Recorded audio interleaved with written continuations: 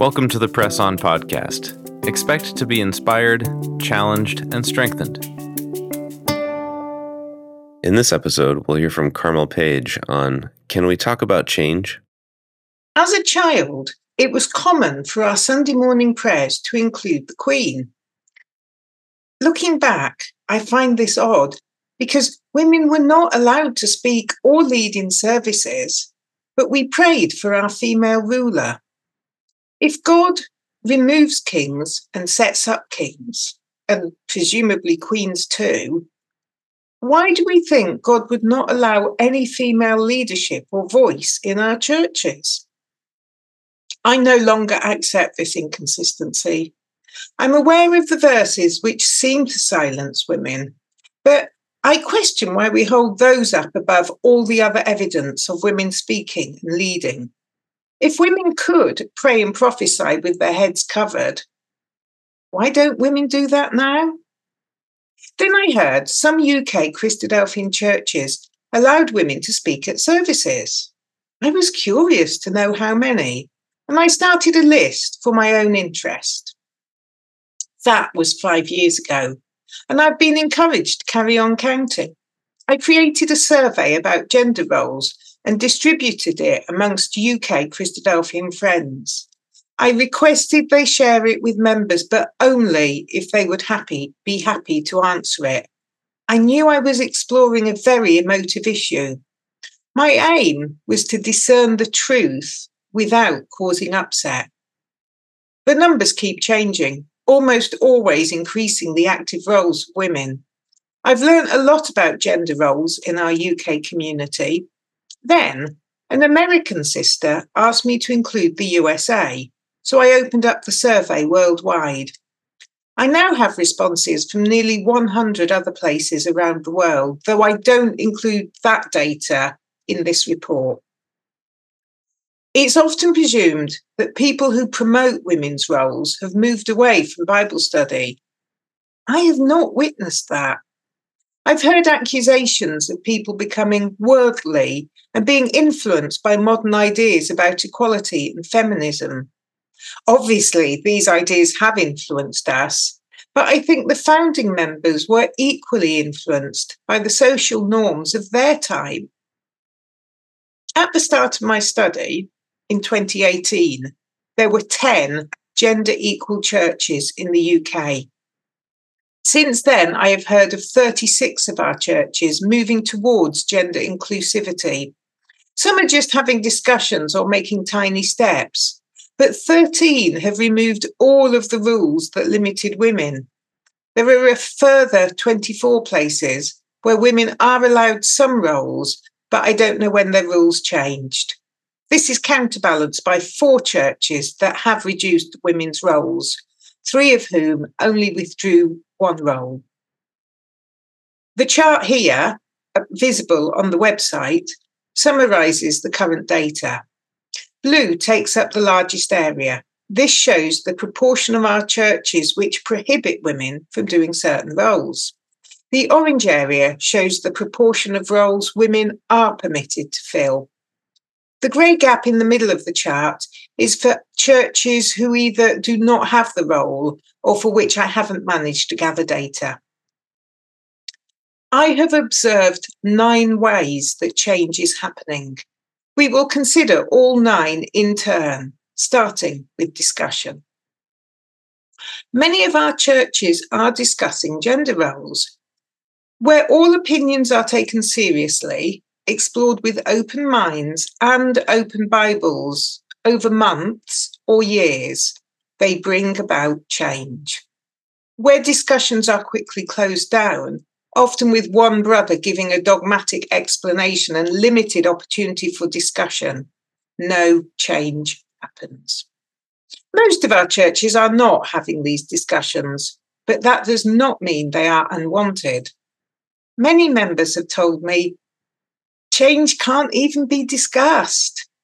So please don't presume everyone in male-led churches is happy. Many are not.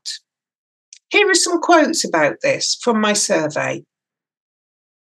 Gender roles have been briefly discussed. However, there's an overall reluctance to discuss the matter further at this time. We don't feel able to push for any more reforms as the majority are elderly and stuck in their ways. I don't expect an accepting response, more a gentle rebuttal or reminder why brethren are required for the roles they ask to be filled. We have one leading brother who's pretty traditional. I suspect if it wasn't for him, we would have far more open-mindedness about the roles of women. He's not aggressive, just stubborn. There are additional quotes in the extra materials available on the website. Where discussion has been taken seriously, where members have been willing to accept their strongly held beliefs may be wrong, change happens. Change often starts with the non-spoken roles, doorkeeping and serving. As the first Christians met in homes, it seems likely that women would have opened the door. Women probably prepared the meal and passed around the bread and wine. I don't know why these roles became masculine-only duties. When these changes are challenged, some churches accept that there is little logic to them, but others become apprehensive about the thin end of the wedge. There are at least 60 places where women can doorkeep. Interestingly, in 10 of these, women only doorkeep unofficially. I've had this experience. I could not be on the doorkeeping rota, but whenever we lacked a doorkeeper, which was quite often, the ABs would request I did it. Women's voices are becoming more common. Bible class or preaching talks tend to change next. The last roles to be taken by women are normally those where their voice is heard at the breaking of bread service. Reading is normally the first vocal job our sisters are allowed to do at that service. Presiding is often the last. Sometimes women exhorting starts as a team job done by a couple. 7 more places accepted women exhorting in the last 4 years, bringing the total to 20. Here are some more quotes. Hearing women speak midweek made us question, why not also on a Sunday? So that was the next discussion. We went cautiously, checking with visiting speakers that they were okay with this. We subsequently introduced alternative Sundays when sisters could actively be part of the BFB service by doing a joint presentation with a brother or by leading a different kind of service themselves. We had well-attended Bible class talks on gender issues in 2017 and 2018. The meeting overwhelmingly supported sisters being eligible for all roles in 2019. Since becoming gender equal, our church has thrived and we're all feeling very positive. The sisters feel more valued and know they have a voice which will be heard. The churches that have gender equal roles don't tend to have completely gender equal services, often due to a lack of skills and confidence. However, a few places are working towards half of each spoken role being carried out by sisters. These are 2 responses from my survey. Having said that, it's really only me willing to take these roles at the moment, and I take my turn with them. Everyone seems happy that I do. Brothers typically encourage sisters in this, and many sisters are happy to read, and some will pray. Apart from myself, sisters don't appear keen to take on presiding or exhorting. I don't particularly enjoy it, and I'm not great at it, but feel it's important not to lose what we have gained. Requests for sisters to fill appointments are met with deafening silence. It would be wrong to think that the main way change happens is through discussion. Far from it. The way we function as communities changes as we adapt our behaviour over time, unless someone is determined to prevent that happening. Many of our churches are shrinking, and so there are not always men to do the traditional male roles. women have taken on new responsibilities as a matter of necessity. They told me, I offered to do it. There were not enough men to be ABs. I was secretary as I could type. We had to use the sisters because of the need to keep the meeting afloat. Sisters began to offer prayers. We eventually had sisters giving exhortations, reading at the B of B out of necessity. No pre-discussion. Sisters give announcements, feedback from Sunday school during B of B, share lead for family services, which include B of B. This has all evolved with no formal discussion. Lockdown had a big impact. Meeting online felt very different. Women were asked to read. It was easy for people to virtually visit other meetings where members saw things done differently. Many of our sisters have only been wearing head coverings to appease other members and went uncovered at home. At least 45 of our churches have now made head covering optional, and a similar number only expect it at the memorial service. It's been common in many places for women to read at Bible class, but often only as part of a read-around. For some members, hearing women at Bible class or the thought of it has caused them to move away. For other members, it has made them question, why not also on a Sunday? In the last 4 years, 11 more places have allowed women to read on Sunday. Our community is elderly. As one contributor to the survey aptly expressed it, we are dying. Although we still have 232 churches, we know many of them are small, with mostly elderly members. I go to a lot of funerals. This is sad in so many ways. I have observed that soon after members who have prevented development have died, rules change. They have not affected the course of change, only the rate at which it happens. Both male-led and gender-inclusive churches have funerals, but I think the male-led churches have a tendency to have more elderly members. So over time, the proportion of members in more inclusive churches is growing. Sometimes places have so few men left that women join the ABs. Arranging brethren is becoming an outdated phrase, which has been replaced by management committee or elders in at least 49 places where women are included. There is also a notable rise in places where recording brothers or secretaries are or can be female. They may not all be the equivalent to recording brothers, but an increasing number certainly are. Other leadership roles, such as treasurer and Sunday school superintendent, are also becoming open to sisters. Although the Sunday school secretary role in the diary is held by a sister, may not involve being the figurehead. What saddens me is the number of our churches without Sunday schools. It's now about 40%. As many of our churches shrink, some close. About every 4 months, a Christadelphian church in the UK closes. This number has been consistent for decades. Churches that close are more likely to be male-led, although gender-equal churches have closed too. So the balance is moving slowly towards gender equality. Another quote from my survey. We're approaching the lifespan of an ecclesia where most of the brethren in charge are mid to late life. And unless the young adult generation is ready, willing to step up as they've begun to call for, then there is the possibility that the ecclesia dies out with time. Once a church closes, the remaining members transfer. Some members find that their alternative churches are more gender equal than they are used to, so their style of worship changes.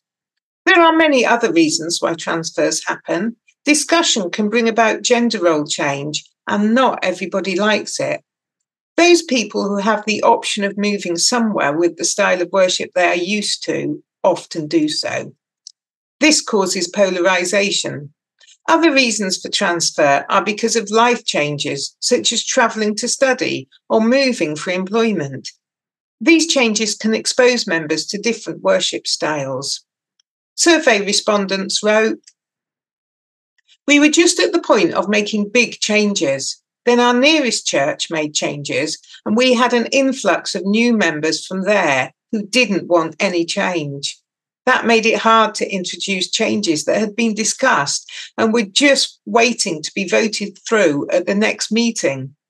Some of our members realised they were not going to get the changes they wanted, so they transferred to the church that had already made changes. 4 of ours have left without acrimony in the last year because it's gone further than they could cope with. The main blockers have left after seeing the direction of travel. It was a long and cautious journey, but it was done by consensus and mostly without votes. We lost one family." A new Christadelphian church opens in the UK about once every 18 months. Of the last 6 to open, 3 established themselves as gender equal or almost gender equal. One has women reading at the breaking of bread, and one is male-led. Some people do not want to enter a dispute about gender roles and see the easiest way to worship in a gender-equal church is to set one up with no history on male-led services. I was told, "We needed somewhere to escape to. We've been able to stand on the edge of the community and look at it from a safe place." We didn't fall out. We agreed we were large enough to split. Those of us who left all wanted equality in the new church. Growth comes through baptisms. For decades, our numbers have declined because few of our own young people have stayed with us. However, baptismal rates seemed slightly higher in more gender equal churches. Then everything changed. In the last 6 or 7 years, we have baptized about 3,000 Iranians. As there were only about 8,000 of us in the UK, this is staggering. Iranians tell us they are drawn to the God of love. After a dogmatic religion of obedience, they want to be Christians. Many of the Iranians contact us soon after arriving here. Their lives are in chaos, and Christadelphian religion is a lifebelt they take hold of. Many of them feared for their lives in Iran, had traumatic journeys, are alone, and respond well to a group of both British and Iranians. Once in the UK, they are accommodated by the authorities and receive a small allowance, but must not work. They have no say over where they live. Most of our members have been delighted to support people wanting to learn the gospel. Some Iranians have been placed near male-led churches and some nearest to gender-equal churches. Once granted permission to stay in the UK, the celebration you might expect can be subsumed by the need to find accommodation, register with the bank and other authorities, and find work. Quite often, Iranians move once they are free to do so. There is a tendency for them to want to live in London, so our London churches have grown exponentially. Many of our London churches have women doing spoken roles. One church has baptized over 200 Iranians. One side effect of the Iranian arrivals is churches rethinking baptisms. Iranian women may never have had an unrelated man touch them, and so there has been a move towards sisters conducting baptisms. Also, during lockdown, baptisms were challenging, and women became more involved. They can now interview in about 30% of our churches. The arrival of people travelling to the UK to seek asylum, mostly from Iran, and also seeking knowledge about Christianity, has had a significant impact on the need for preachers and teachers. Women are now involved in preaching at 30% of places with Iranians. Sometimes it's just for Iranians, not formal Sunday services. Many of our young people don't choose baptism. They have had easy access to ideas different from our own and have been educated to question authority, not to blindly obey. They will not join the church without thoughtfully weighing up our values to see if they match their own. Members are choosing to leave our community. Some resign formally, some stop attending but remain on the books for years. There seem to be a number of reasons for this. Our male-led community is perceived as misogynistic and homophobic. We also lack commitment to environmental issues and choose legalism over love. COVID may have caused a lost generation. Those few years without youth weekends and camps meant that the strong bonds of friendship, which have held our community together in the past, were broken. We've also lost Iranians, although how numbers compare to British who leave is too early to say. People arrive both traumatised and anxious for their futures. It's not an ideal time to be making important decisions about religion. What feels like the right thing to do when you are establishing yourself in a country and alone can be very different from how you feel once settled, working long hours, living in a different area, and reunited with your family. Iranians have come to the UK for freedom, and my gut feeling is they prefer churches with more freedoms and less rules. In the UK, we now have a large number of Iranian members who are mostly young and mostly male. Some may have their spouses and families join them. Others are being divorced for becoming Christians. To support more staying, we are going to have to rethink our rules about marrying out and remarriage. There are some male-led churches which appeal to the young people and are thriving. Generally, our young people seem more inclined to stay in inclusive churches because treating women differently is unacceptable to them. I've been told several young people said that they could not attend a church that was misogynistic and homophobic. There is no point leaving a despotic regime to join a church where we are told all the time what to do.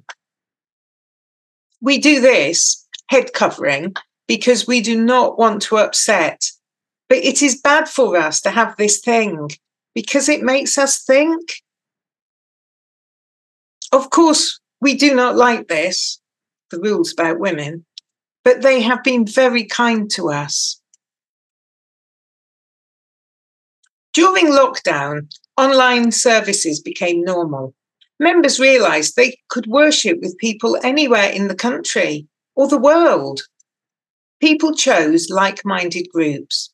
Members dissatisfied with pre-lockdown services, although those who had their eyes open during lockdown, did not all return to their halls. Some continue to meet with other Christadelphian churches online.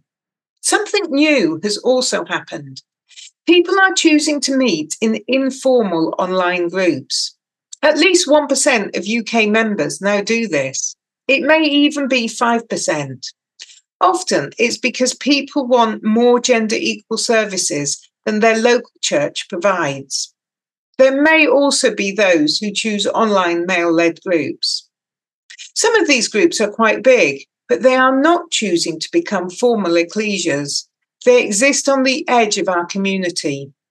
These groups were not included in my study, but if they had been, the proportion of UK Christadelphians experiencing equally led services would be a few percent higher. I want members to know what it really means to be a Christadelphian. We are a dynamic community, constantly changing, rereading, rethinking, and adapting. The way the Christadelphian community is defined is different from actual Christadelphian practice, which includes a diverse range of worship styles.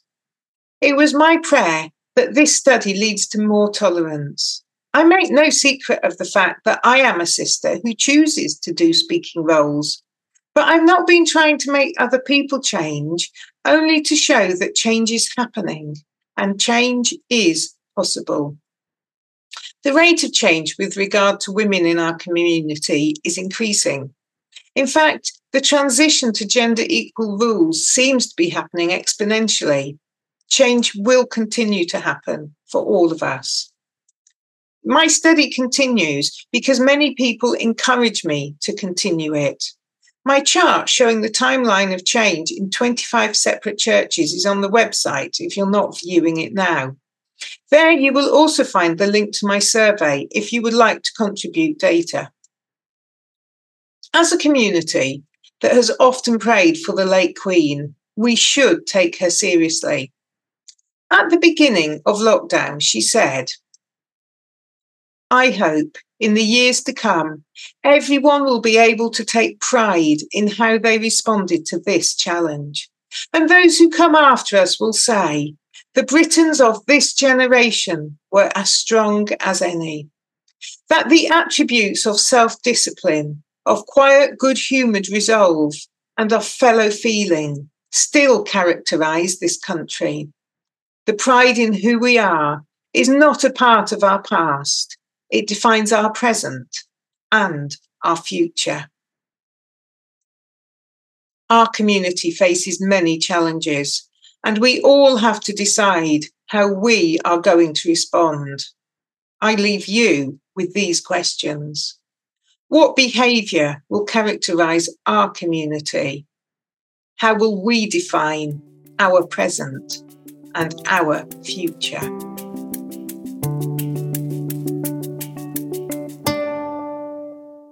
Thanks for joining us on the Press On podcast.